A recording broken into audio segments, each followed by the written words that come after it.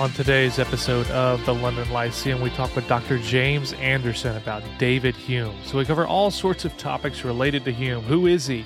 What is his social context? What is his religious context? What did he believe? What was his religious skepticism, his philosophical project, and how has he really impacted theology for good or for ill, and how ought Christians receive and think and read non-Christians like David Hume? As always, if you have thoughts about the episode or ideas or requests for the show in general, you can hit us up, Twitter, Facebook, Instagram, or check us out at our website, thelondonlyceum.com. Now for the only analytic, Baptist, and confessional podcast on the planet, we think this one's going to get you thinking. Well, I'd like to welcome all of our listeners to another episode of the London Lyceum. And I'm your co-host, Brandon Askew. And we're a podcast that's dedicated to serious thinking for a serious church, but we don't want to just think in the abstract, we want to think well. And so we've endeavored to create an intellectual culture that is full of charity, curiosity, critical thinking, and cheerful confessionalism. And we hope that in our podcast, in our online presence, all of those things, that we promote those virtues, that we nurture those virtues, and hopefully we exemplify those virtues too. Now, on this particular episode, I'm really looking forward to introducing you all to our guest, Dr. James Anderson, and we're going to be chatting about David Hume. I think this is going to be a lot of fun. He's got a great short introductory book on David Hume, to his thought, to his life, to his relevance, and I commend it to you. It's in the Great Thinker series, so it's just 100 pages or so. It's a really nice introduction. Now, Dr. Anderson has a ton of other work, too, that's really interesting. He actually has several papers that interact with previous guest we have, Dale Tuggy, talking about Trinity, mystery, those sort of things. But what makes me really excited to have guys like Dr. Anderson on the show is his posture and thinking. I think he really exemplifies all that we want to promote on the show: charity, curiosity, critical thinking, and especially cheerful confessionalism. I mean, he's a professor at RTS Charlotte in the confessionally reformed tradition.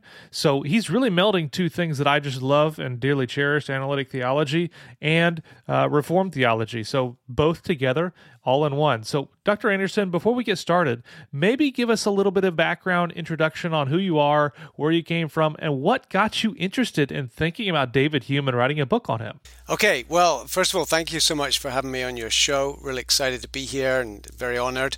So, I am the Carl W. McMurray Professor of Theology and Philosophy at Reformed Theological Seminary in Charlotte. So, many of you, your listeners, I guess, will know about RTS, multi-campus seminary. So I'm based in Charlotte. Been here for nearly 13 years. But as you can tell from my accent, I'm not from North Carolina or South Carolina or any Carolina. I'm from the United Kingdom. Moved here from Edinburgh, where I lived for some 17 years.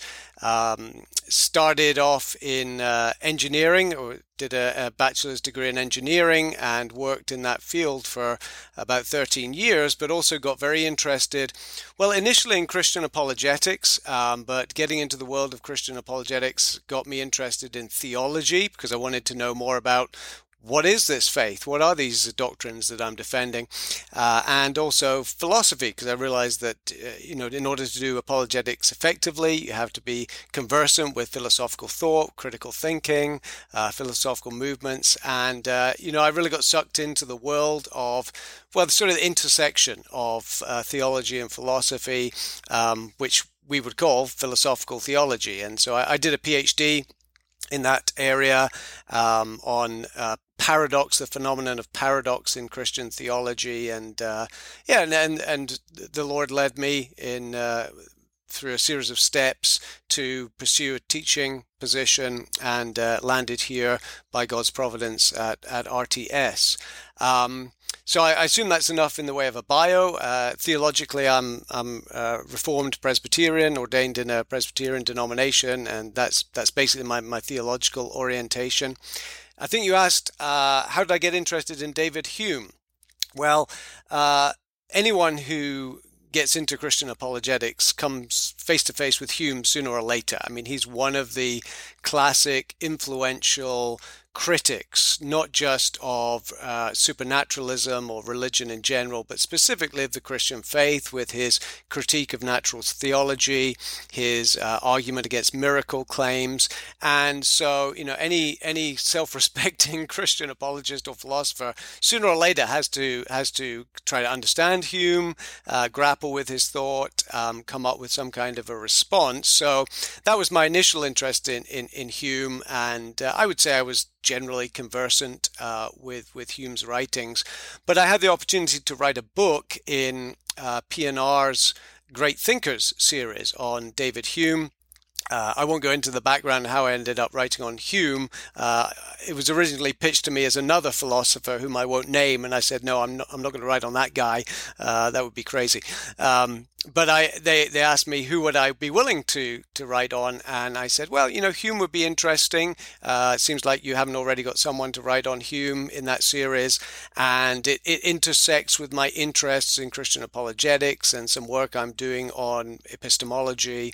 And so I agreed to do that, and the book came out in, I can't even remember whether it was 2019 or 2020, but not too long ago. Well, Dr. Anderson, I think our listeners are probably going to be all across the spectrum when it comes to exposure to Hume and who he is and his thought and all that stuff. So maybe the best place to start is just with, I don't want to spend too much time here, but it would be helpful, I think, to give some biographical information about Hume, especially his relationship to the Christian faith. Was he raised around Christianity, and then, maybe into his early life? And then we'll get into more details about specific areas of his thought. Sure, yeah. So I imagine most of your listeners are already familiar with the name David Hume, will have heard of him, but may not know much about his background.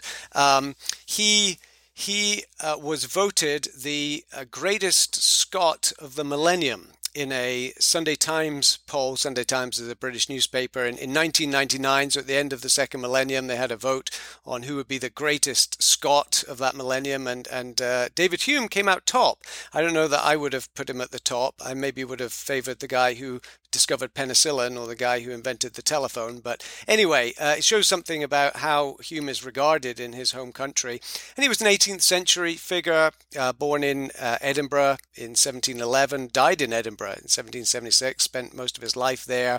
And he's best described as, I think, the best known and most influential of the Scottish Enlightenment philosophers. So if the Enlightenment we think of as a sort of 17th, 18th century philosophical movement that placed great emphasis on the autonomy of human reason and the emerging scientific method, then there are a number of philosophers that would be regarded as Enlightenment philosophers. But there was a group of emerging thinkers in Scotland in the 18th century, and Hume was one of them. And it's really his thought, while maybe not the most profound of all of them, it's the one that's had, I think, the greatest impact in the long run. So he was raised in Scotland, where the Church of Scotland was still the mainstream church, the state church, and I understand he would have been probably catechized in the Westminster Shorter Catechism. He would have been asked to learn that, and if I recall, his uncle was a Church of Scotland minister, so he would have been raised with a generally Christian religious education, but it appears that very early on he became skeptical, and even in his teenage years he'd pretty much abandoned not just a commitment to Christianity but to any kind of theistic religion.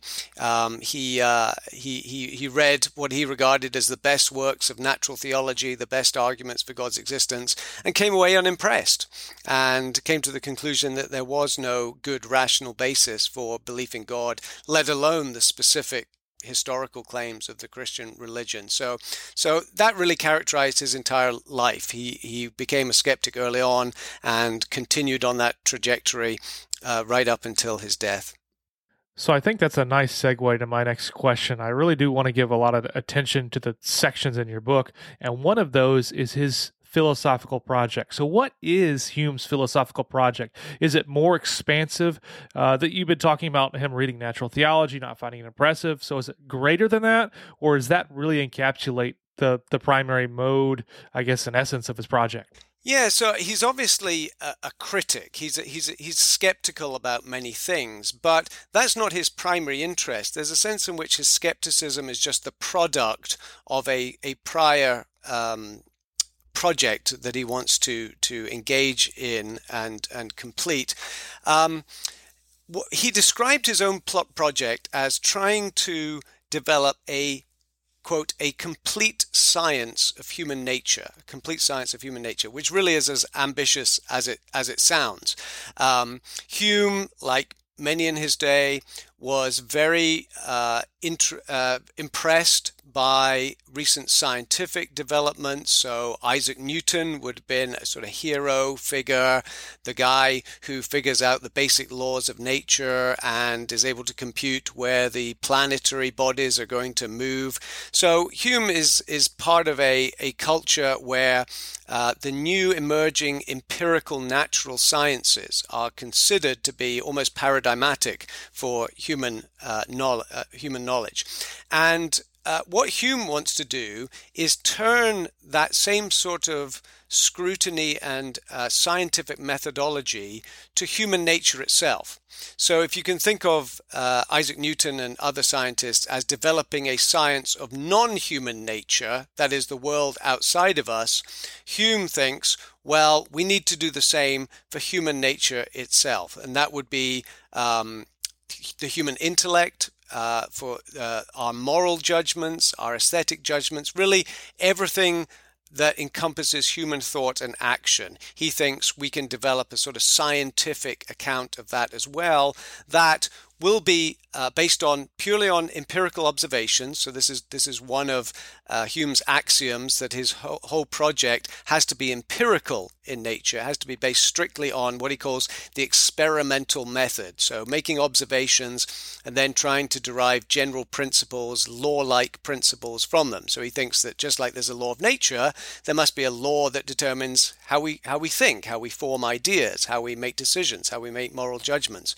So it's that vision that he has for developing a scientific and naturalistic account of human nature. That's what he wants to do. And as I say in the book, there's really three distinctives of this project. First, it's empiricist. He wants to take a strictly empiricist approach, relying only on experience and observation, so no appeal to supposed divine revelation. Of course, that would be off the table for Hume, but also sort of rational speculations or appeals to first principles of reason, as many of the rationalist philosophers did.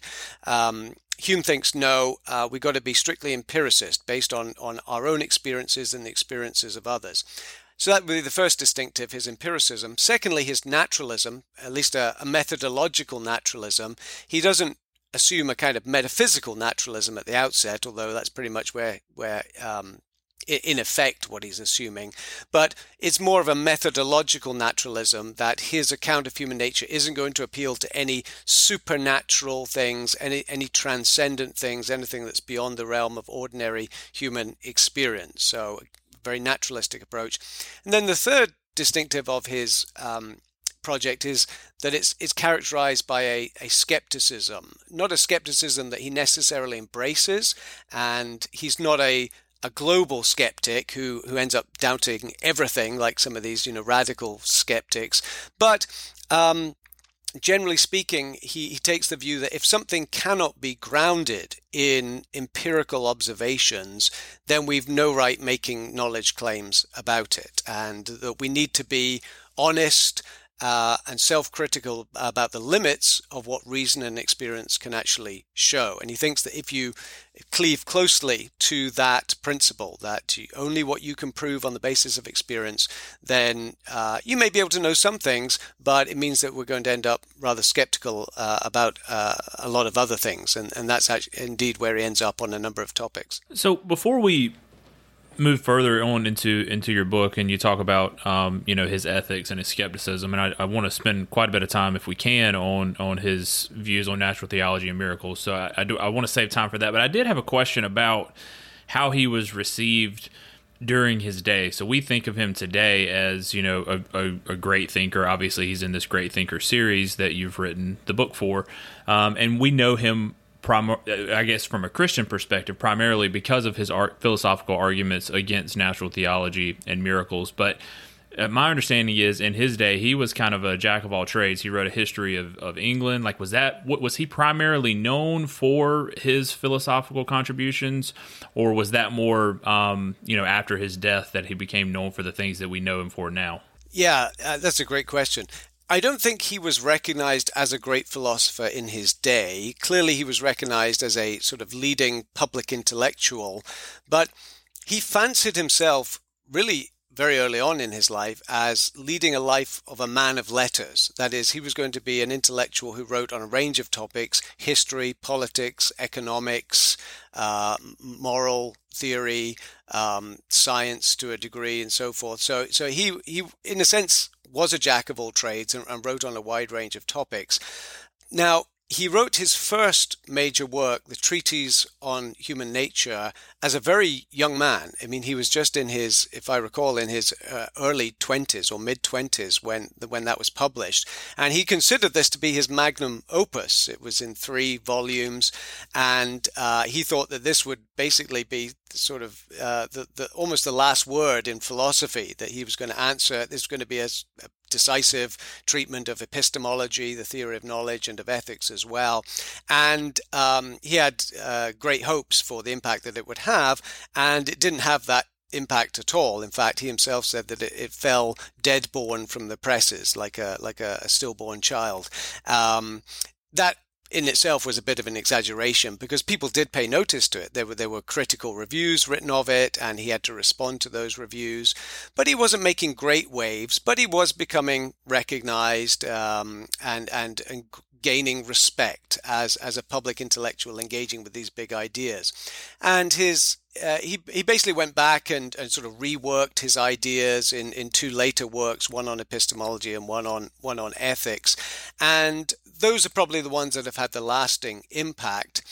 He did gain some notoriety even early on as appearing to be at least less than fully enthusiastic about the Christian religion.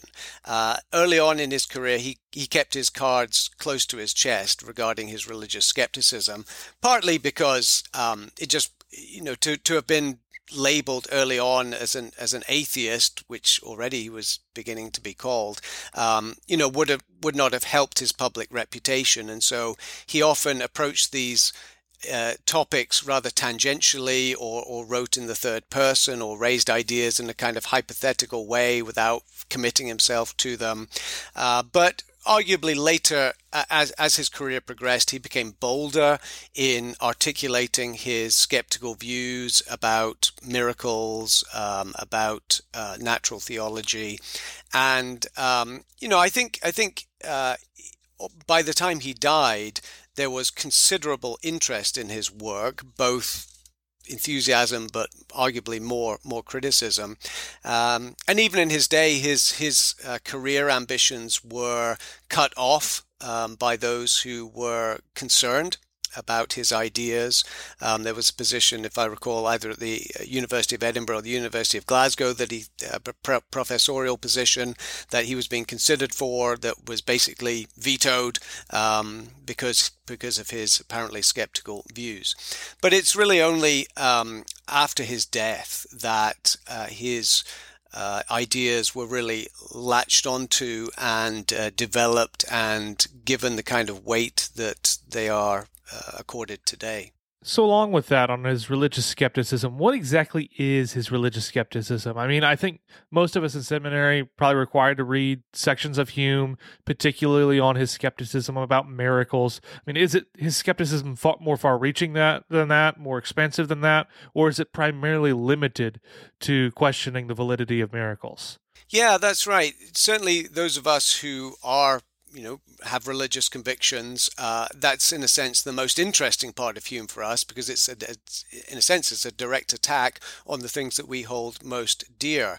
Now, Hume himself, as I mentioned, became personally skeptical about the Christian faith quite early on in his life. He studied natural theology, the leading natural theology of his day, so the works of Samuel Clarke, and Samuel Clarke's had this widely endorsed version of the cosmological argument, the first cause argument. And John Locke, a prior empiricist philosopher, had written a sort of a defense of the reasonableness of Christianity. And Hume had read these and became way unimpressed, unconvinced, and then really, I think, made it part of his agenda to publicize his skepticism, to press his own skepticism and make it more widely appreciated.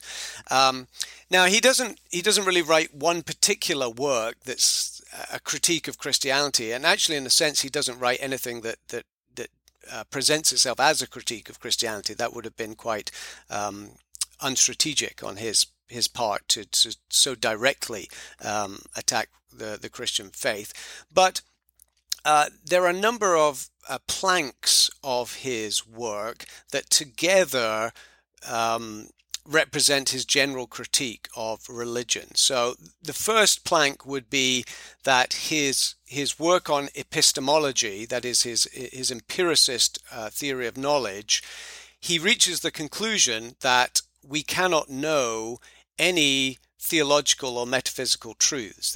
There are some things that we can know, but on a strictly empiricist basis, we can't know anything about matters that go beyond our immediate experience. So any kind of metaphysical dogmas or theological dogmas are simply unknowable in principle. So right there in his epistemology, that's kind of an attack on the claims that Christians would want to make about God, the existence of God, the knowledge of God's attributes, and so forth. The second plank is he writes a naturalistic history of religion. So he's giving a sort of an explanation of where religious belief comes from without appealing to the supernatural. So when we ask the question, why do people believe in God? Well, our answer is because God's made us that way, because there is a God, and God's designed us to think his thoughts after him and to see his handiwork in creation and so forth. Well, what Hume offers is a competing account of where religious beliefs come from that is entirely naturalistic, and basically argues that religious beliefs don't come from reason, they don't come from any sort of scientific argumentation, they come from crude human instincts, an attempt to overcome the challenges of nature. They're really a projection in many ways, but that's another way of sort of subtly undermining Christianity by suggesting there's a way of explaining why Christians believe what they believe that doesn't depend on Christianity being true. But actually there's a naturalistic, almost an evolutionary account. I mean, Hume comes before Darwin, of course, but in a sense, Hume is a precursor of Darwin in offering naturalistic, progressive, evolutionary accounts of many things, including religious beliefs. That's the second plank.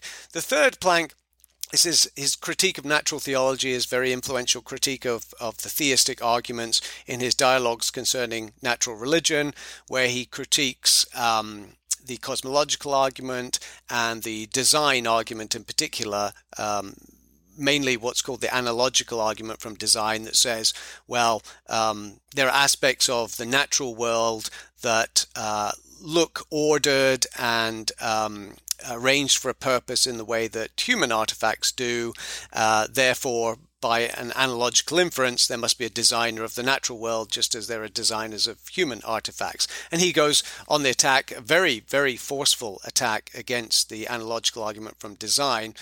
And then the fourth plank of his religious skepticism is his influential critique of miracle claims that comes in his work and inquiry concerning human understanding, where he doesn't argue against miracles directly. He doesn't make the claim that miracles can't happen. In fact, that would be quite contrary to his other claims, because he says that's the sort of claim, that's a metaphysical claim. You can establish that on an empiricist basis. So he's not going to go make the strong claim that miracles can't happen. But what he is going to argue is that you should never believe a miracle claim. So if someone claims that a miracle has occurred, whether they claim that they themselves observed a miracle or that they heard from someone else, but if someone makes the claim that a miracle has occurred, then Hume argues that it could never be rational to believe that claim from your standpoint, because, to simplify the argument somewhat, the evidence that you have against it being true is always going to outweigh the evidence that you have for it being true. Even if testimonial evidence carries some weight, the weight of your own personal experience of nature always proceeding in a predictable, orderly fashion with no exceptions, that's always going to outweigh, cancel out, override any testimonial evidence, and therefore miracles can't be accepted. Now, he's very canny when he makes this argument. He doesn't come out and say, so that means we shouldn't be Christians, we shouldn't believe the Christian religion. But what he does say is rather cheekily, he says that just as the Christian religion was established on a miracle, and he's thinking of the resurrection, it takes a miracle to believe it today. In other words, it can't be believed on a rational basis. It takes something of a leap of faith, almost a miraculous leap of faith against reason and evidence, in order to believe it in the present day. I'm curious, roughly 250 years now from Hume and his writings, are there things that you think, theological developments perhaps, that have happened that maybe would not have happened had theologians not had to reckon with a lot of what Hume brought to the table? So maybe some positives that have come from theologians having to interact with him? Yeah. Certainly Hume has had a significant impact on theology in the last few centuries. Now, when you write a book on someone, there's always a temptation to sort of overstate their significance and their influence and make him the guy that's responsible for everything, whether good or bad, depending on your biases. So I want to be careful not to overstate and say that Hume is perhaps the fount of all bad theology or modern liberal theology or something like that.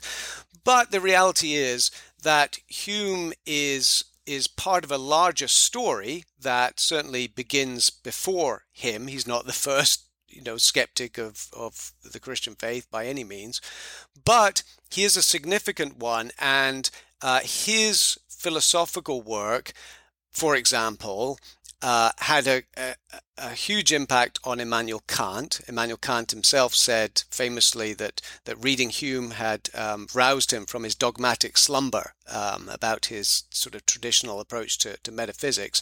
So Kant's philosophy, and particularly his Copernican revolution in epistemology, is partly triggered by Hume's skepticism. He wants to actually respond to Hume's skepticism and save, as he puts it, save both science and religion from Hume's skepticism. So Kant follows on from Hume, and then from Kant you've got other philosophers like Hegel. Again, Hegel's influences are more than Kant, but you might well argue that if there had been no Kant, there would have been no Hegel.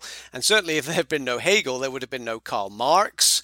And we all know about the various influences that Karl Marx has had on modern culture, and indeed on modern theology as well. For example, liberation theologies.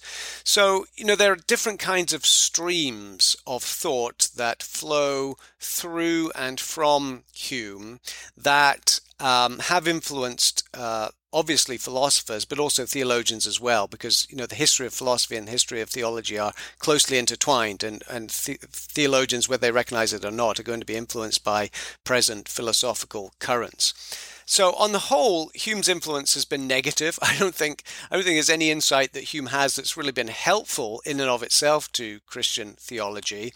But if it has been helpful, it's in being serving as a challenge for theologians to rise to and to maybe develop new defenses and understandings of Christian faith that take into account the kind of challenges that someone like Hume raises. It has been said, and you've probably heard this adage, that orthodoxy owes a debt to heresy. So, for example, the Nicene Creed was a response to Arianism. So if there had been no Arius, then arguably there wouldn't have been a Nicene Creed. But Arius is one of the bad guys, right? So, but nonetheless, something good came from that in the response to Arianism. Likewise, we might say that in Christian responses to Hume, there's been a deepening, a developing of Christian theology, of Christian epistemology, of Christian metaphysics. So that we could say that that has been positive. But on the whole, I think the response of theologians to both Hume and Kant in his own way has been essentially retreatist. That is to say, the challenges that both Hume and Kant raised to natural theology and revealed theology have led to not a sort of doubling down on orthodoxy and a concerted effort to defend orthodoxy, but rather to reconfigure the Christian faith so that it simply sidesteps those sort of challenges or just redefine Christianity so that the critiques don't apply. And I think, again, to simplify somewhat, that's what's going on with Friedrich Schleiermacher's approach to grounding Christianity not on divine revelation, but on religious experience.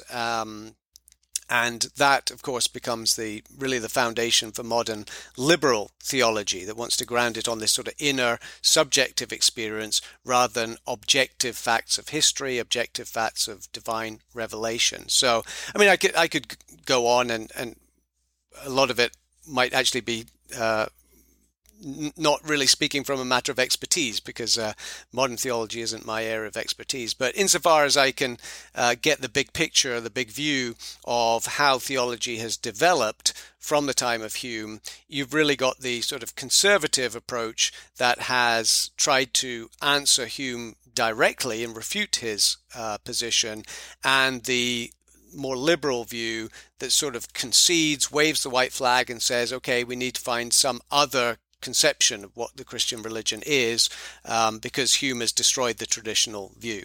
Yeah, I just was going to ask about a specifically reformed response to what Hume has put forward. I know this is something that you touch on later on in the book, and I know you don't want to give away the whole book because we want to encourage folks to buy the book, but maybe just offer the listeners a little bit of what they can expect in that chapter on the reformed approach to responding to Hume.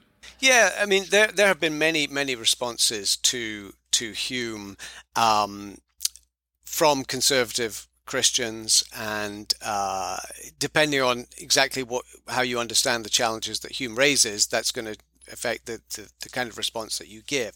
What I try to do in the book is to give a response to Hume that's not just a conservative Orthodox Christian response, but is in fact a distinctively reformed approach. And what I mean by that is that it's a response that comes from a self-consciously reformed worldview that begins with a certain understanding of the nature of God, the creator-creature relationship, a robust doctrine of revelation that recognizes both natural revelation and special revelation working together in conjunction to give us knowledge of God and knowledge of the world. A sort of redemptive historical understanding of history. I could go on with other Reformed distinctives, but I think it's important to start not just from some generic sort of mere Christianity position, but from a robustly, deeply biblical Reformed position. And I think then we have extra resources to identify and critique some of the flaws in Hume's project and in his methodology. And the two that I really focus on, the two sort of linchpins of Hume's philosophy are his presumption of naturalism and his presumption of autonomy. So he really starts his entire project just assuming or giving precedence or priority to a naturalistic explanation of everything, not just the external world, but human nature as well. And I point out some reasons why his presumption of naturalism is not just unwarranted, but actually self-defeating. But secondly, his presumption of autonomy. That is, he starts with the assumption that he can rely just on human reason and human observation to answer the big questions of life, and that his entire his project, his attempt to develop this complete science of human nature, can proceed on the assumption simply that what our senses tell us and what we can deduce or infer from our sense experience will be sufficient to give us the answers that we need, without reference to God, without reference to divine revelation. And again, I think from a Reformed Christian perspective, we want to challenge that head on. We want to expose that and say it may not be apparent that he's relying on the autonomy of human reason, but he is. You can see it there, and we need to challenge that head on. It's not just his conclusions we want to challenge. We want to challenge his starting assumptions, his starting presuppositions, and the very methodology upon which he proceeds. And there are some other things that I could say about how a distinctively reformed epistemology, I think, answers some of the skeptical challenges that Hume presents us with. But yeah. If I go any further, I'll just have to start reading directly from the book, and that's probably not what you want. So in your reading of Hume and your understanding of Hume and your understanding, I guess, of contemporary theology, Christian philosophers, pastors, is there any way you think that they are either knowingly or unknowingly, probably more unknowingly, utilizing facets of Hume, whether it's his starting points or his conclusions, that are downstream impacting their preaching, their theologizing, their philosophizing? I guess it depends which theologians we're talking about. Of course, theologians are, a broad camp. You've got everything from the very conservative, even fundamentalist ones, right through to the full-on liberals that it's not even clear they believe in God in the first place. So, when we talk about theologians, it depends which ones, and then we can answer the question of how they might be influenced by Hume. But, in general terms, what one sees in modern theology, and which would be mainly liberal or progressive theology, you see a dichotomy often assumed between science and religion, or between reason and faith. So there's this realm of objective knowledge, things that are scientific, historical data and so forth, that are sort of grounded in observation. And then there's this realm of religious faith and maybe values, and there's this sort of dichotomy between the two, and we've got to keep them apart. And that's the way that we protect theology, by actually insulating it from what we would call empirical science and history and so forth. And you find different versions of that epistemological dualism in different forms of liberal theology. But there seems to be a general assumption that theological claims, while important, they can't be proven, they can't be rationally justified, they can't be rationally defended. We shouldn't attempt to make serious historical arguments or scientific arguments in support of Christian claims, because Hume has basically cut the legs out from that approach, and so we need to find some other basis for doing it. So while Hume may not be front and center in that, often this reticence to have an integrated epistemology and an integrated worldview that brings science and history and morality and theology together is perhaps an artifact of Hume's critique. On the conservative side, I get the impression that more conservative theologians aren't all that interested in Hume, and think that they can pretty much just ignore him and get on with the work of exegeting scripture and developing a systematic theology. And in a sense, that's right. You can do perfectly good theology without having read a word of Hume. But sooner or later, your theological claims are going to be challenged by people who have read Hume and are going to say, well, you make all these claims, supernaturalistic claims, but Hume has taught us that we can't even know these things, and that we should be skeptical about these claims.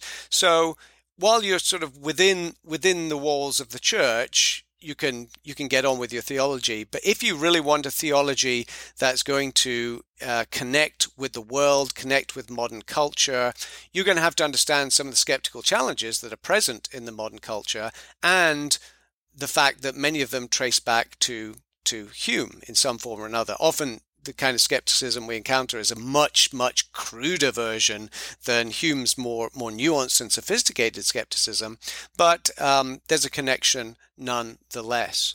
And actually, Hume can be helpful in some ways for encouraging us to think more deeply about an integrated Christian worldview that has a well thought through epistemology connected to a well thought through metaphysics. One thing that we can admire in Hume is that he's a systematic thinker. He's trying to connect the different aspects of philosophy and really all of human knowledge together into some sort of consistent system.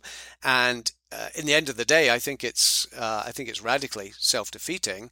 But that impulse to try and follow through the implications of your premises, to try and develop a systematic, integrated view of human nature and the world, that is something that Christian theologians ought to be aspiring to as well. And if we do it well, and if we can do it in a way that isn't self-defeating, but actually explains our ability to know the world and to make moral judgments and so forth, then what we've shown is that our Christian worldview is far superior to the rather impoverished one that Hume would have us hold. So another question I have, we've been talking about Hume this whole time and mentioning he's not a Christian, and you mentioned how we can do good theology without ever reading a single word of Hume. So I think this objection comes fairly often. Why read somebody like Hume, who's not a believer, who offers arguments against Christianity? What is the point and value in doing something like that? Why read non-Christians? Why not just stick to the Bible and good theologians and good Christian philosophers and leave aside these other people like Hume? Yeah, I can understand why Christians might say, what value is there in reading someone like Hume, knowing about Hume? Shouldn't we just be, reading the Bible, reading Christian theologies and Christian biographies and so forth? And there's definitely something to be said for that. I think that the impulse behind that is a good one. But, it's a little like asking why should doctors read and think about diseases? I mean, Doctors are interested in health, aren't they? Not illness. Well, of course, the one implies the other. And if you're going to maintain the health of a body, you need to understand something about the diseases, the afflictions that it could suffer from. And so while not every Christian by any means needs to read Hume or read about Hume or even know anything about Hume, it's a lot of Christians can get by perfectly well without it. I think those of us who are called to more of an intellectual approach to Christian theology, to think more deeply about our faith and the intellectual foundations of our faith, sooner or later we're going to have to grapple with a thinker like Hume, partly because just the challenges he raises are interesting in their own right, but also because of the influence he has had and the residual skepticism that we find in our culture today that can be traced back to Hume's thought as much as anyone else. And so there are benefits. I think there are benefits that Christians can gain from reading someone like Hume. First, it will cause us to be more self-critical, more reflective about our own faith, and perhaps to better understand what the foundations of our faith are, or what they ought to be. Reading Hume gives us some tools for understanding the culture that we live in today. Why are naturalistic presumptions so widespread? Where do they come from, and what are the implications of them? Why is the scientism of the new atheists like Richard Dawkins and Sam Harris? Where did that come from? And what are some of the limitations of it? The general skepticism towards supernatural claims. Reading Hume will give us some understanding of where these things come from and how we can respond to them. And just in general, I think reading philosophers, including non-Christian philosophers, can just give us a breadth of general knowledge about history, about the course of intellectual thought, that will give us resources for thinking through at a deeper level our own Christian theology, for developing a more sophisticated and robust Christian theology, and a Christian philosophy as well. I wouldn't separate the two, but both a Christian theology and a Christian philosophy are really going to be mutually supportive. There are also some apologetic applications as well today. One of the points I make in the book is that although Hume is a critic of the Christian faith, he inadvertently vindicates certain aspects of the Christian faith. For example, in his famous problem of induction, how is it that we're able to make inductive inferences from past observations to future observations? Hume considers this and basically concludes we can't. There's no justification for extrapolating from our past observations to our future observations, but science does that all the time. Science relies oftentimes on inductive reasoning. Hume can't explain why that's rationally justified, but a Christian worldview can, because in a Christian worldview we have God, who is the creator of all things, who is rational, and who has created the world to operate in an orderly, predictable way, and he's given us minds that are able to discern the order and to make these kind of inferences in a reliable way. So that's just a snapshot of one way in which Hume inadvertently, by raising certain philosophical problems that he himself can't answer, shows how the Christian worldview actually has a lot of explanatory power and philosophical utility in answering some of these perplexing questions. Well, this has been great. I want to remind our listeners, the book we've been talking about is just titled David Hume. It's in the Great Thinkers series from P&R. And one of the great things about this series is that the writing itself, I mean, it's an accessible level. The length is just 110, 115 pages for these things. So it's easily digestible. So if you're a pastor at a church and you're wanting to take your people through different various important thinkers to understand how to defend and understand Christianity, I think it's a great book. And if you're just randomly interested in David Hume, I think it's a great introduction as well. But I also want to plug Dr. Anderson's other work. I know I mentioned some at the beginning, but if you want to follow along with his work, which I imagine a lot of our listeners, you probably do, and you don't know where to go, well, he's got a faculty page at RTS where you can find a good amount of stuff, but he's also got his website, Analogical Thoughts, where he's got his papers listed with links to them, and he posts on there pretty regularly. I mean, there's a lot of stuff going on there. So Dr. Anderson, is that the place to go if our listeners want to keep in touch and understand what you're doing and to follow along? Yes, it is. If by frequently you mean 2 or 3 times a year, it's not as frequent as I would like. I mean, sometimes I sort of have bursts of inspiration and productivity where I will blog a lot, and then there are these sort of periods of silence, like, the silence between the Old Testament and the New Testament, something like that. But really the sort of one-stop shop for my writings, both published and less formal, some lectures I've given, a few videos and so forth. You can find them all on my website, which has the name Analogical Thoughts. So probably if you put that in your search engine, it'll come up.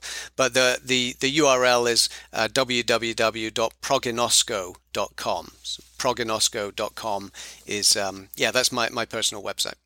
Great. And looking at it, there's links to all your papers here, which is awesome. You've got a paper on the laws of nature. I had no idea that was there. I think that's fascinating. I need to read that. And didn't you do also a paper on the laws of logic or how logic can prove the existence of God?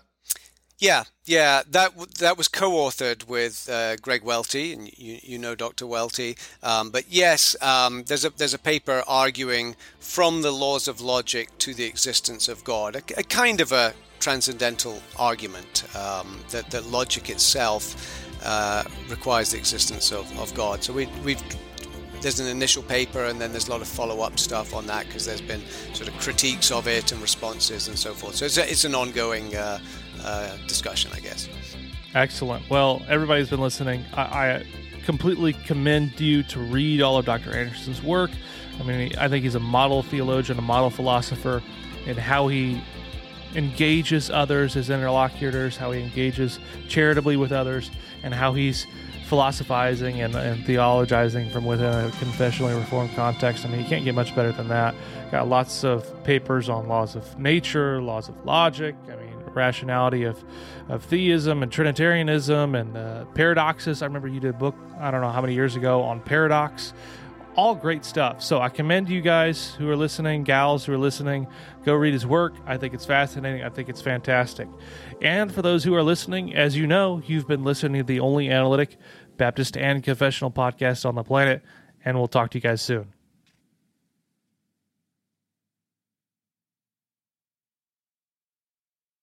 What's so special about Hero Bread's soft, fluffy, and delicious breads, buns, and tortillas? These ultra-low net-carb baked goods contain zero sugar, fewer calories, and more protein than the leading brands, and are high in fiber to support gut health. Shop now at Hero.co. Everybody in your crew identifies as either Big Mac Burger, McNuggets, or McCrispy Sandwich. But you're the Filet-O-Fish Sandwich all day. That crispy fish, that savory tartar sauce, that melty cheese, that pillowy bun. Yeah, you get it. Every time. And if you love the Filet-O-Fish, right now you can catch two of the classics you love for just $6. Limited time only. Price and participation may vary. Cannot be combined with any other offer. Single item at regular price. Ba-da-ba-ba-ba.